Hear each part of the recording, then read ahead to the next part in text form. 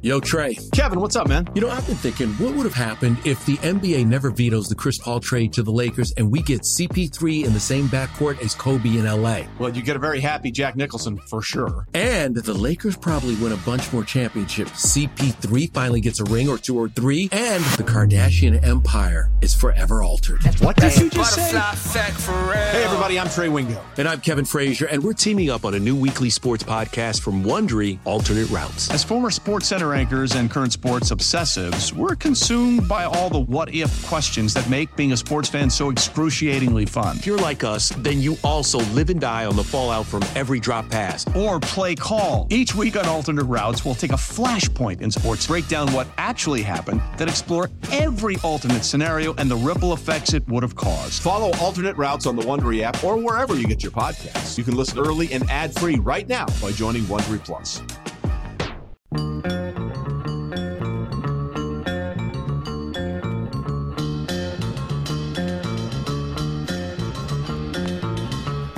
Lennie had one of the best wins I've ever seen this year. It was the PBA regional event down in Carpentersville, Illinois, back in March. He was actually packed up and in the car. He thought he missed the cut. What? For match play. He was packed up. He thought he was done. Thought he missed the cut, and he was the number 8 guy for match play. He got through match play. He was number 4 for the stepladder, and then he ran the stepladder. Yeah, to win the tournament. Thought I missed pretty cool. I went, packed my stuff in the car, and I came back in to get my check, and I was okay because I finished pretty good to get that check, and I came back in. So you're the last spot. I go, what? Yeah. So I went in the car and I grabbed a different ball out and came out and just maybe I should try this ball. And man, it was probably one of my best 4 or 5 games of bowling in the situation, But it was pretty exciting. That's awesome.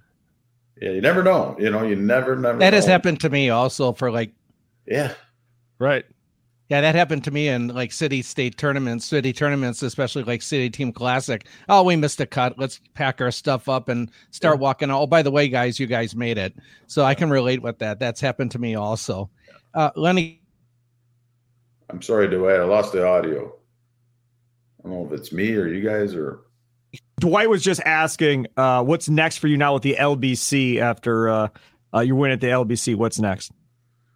Well, I'm leaving Friday for Florida. For the 3 stops in Florida.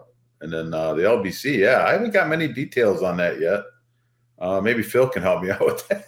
But that's pretty exciting. I'm pretty excited about that. Just, just to win that part in Milwaukee was pretty exciting. So I don't know what really coming about on this next one. I hope I don't go out there throw one ball and I'm done. That's the bad part because it's that clash format. So there's 12 bowlers, and the first time everybody gets up, throws one ball, and it's the low count that's out, and it just keeps going every round until it's down to the last 2, and then whoever's got the highest count or whatever it takes to take home the 60 grand. I mean, it's 60 grand on top. I think it's 2,000 or 3,000 for if you're the first one out, but it's $60,000 on top. This is what I don't get. And now again, I'm going to get on the PBA, but it's a 60 grand on a damn one lucky shot ball type deal over and over again. Like if there's 12 guys, okay, fine. There's 12 guys. Well, then why not just start the show and go, we're going to do this goofy format until we get to 4. And then we're bowling the traditional step ladder the rest of the way out type deal. And we're just going to seed them that way based on score, total score, whatever it was from the LBC. And most pins, that's of the 4 guys that are left, you're the one seed, second most pins from the LBC. You're second, you're third, you're fourth. And then have them bowl the normal game. 60 grand on that? Yeah. I mean, oh my God. I'm sure just give them some scratch off tickets and see how they do. I'm sure it's probably a TV. That's because of the handicap bowlers and the variety of bowlers. Maybe I just figured that way everybody's got a chance. I'm guessing, but I mean, they did it last year with the All-Stars. They took the one guy off of each of the PBA league teams in Portland that had, was the MVP or whatever. I forgot what the qualifications were, but then Jake Peters won that class shootout, and Jake's in it again this year because he won the pro division the last day of the tournament. So this LBC thing is in Portland? In Portland. Have you been to Bowling Heaven, Lennie Boresch Jr.? Have you been there before? No, I just heard expect to spend a lot of money when I'm out there. I heard rooms are expensive. Is amazing. I heard it's amazing. It's good food. So I've heard it's pretty amazing. So I don't care what it costs, whatever.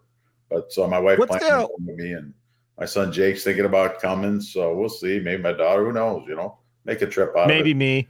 I'll hop in the car too if you're driving. Hey, what's your favorite place to bowl in the country? Being a PBA Hall of Famer, you've bowled all over the country. Where's your favorite place to bowl outside of Castle Lanes, where your pro shop is in Racine, obviously?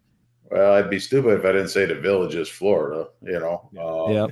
Unfortunately, they put brand new lanes in, so I actually thought about skipping it. Looking at the schedule, the schedule was so long this year. It really was, and it's late in the year.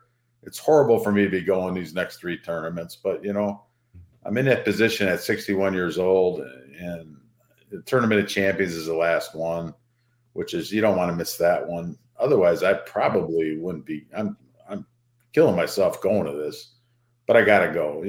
I should have bowled the last 2 tournaments and missed the last major maybe, but it's kind of like I just had this health issue come up, and so. And I've had nursing a bad hip all year, which is amazing. I bowled that good. So, a couple of weeks here was good to take off, but probably I'd have to say the Villages, so I got to go back. They're in South Point Plaza. I've had really good luck in. I've heard they're putting new lanes in there too, so Yep. might as well retire. God, they're putting new lanes in. I remember when I was there the first year after they built the thing. It's already time for new lanes. Yeah, there's so much lineage in that center that the lanes, even though Really? synthetic, they track out. Did you hear that, Phil? Absolutely. That's what Ron Moore told me. He said they were putting new. I've heard that after the senior, after that super senior shootout in November. I heard they got a month or so to get everything turned over before the PBA is back out there for the RPI in early January. So I heard that's when it's going to happen. I'm assuming it's just the 60 tournament lanes they're replacing, correct? Because there's another 60 on another floor. Right. I would. Yeah, it's the plaza. I've heard. I haven't heard anything about the regular bowling center inside the casino, but I've heard it's the plaza. When my daughter and I were out there, Lennie, in May for her national tournament, the only thing I saw was that one lane played completely different than the other, and that took her for a loop for a while. The pairs are not very consistent from pair to pair, but man, I thought they looked pretty good to me. I wish I was pulling on them, Yeah, it's there's some pairs in there that are really hard. Phil knows. She caught one of them. What would it be? The high side, the low end of the high side. There's a couple pairs. Right. Yeah. 31 through 36 is pretty brutal. Yeah. There's definitely, but it's them 2 places probably. Sparky would be the top of the list,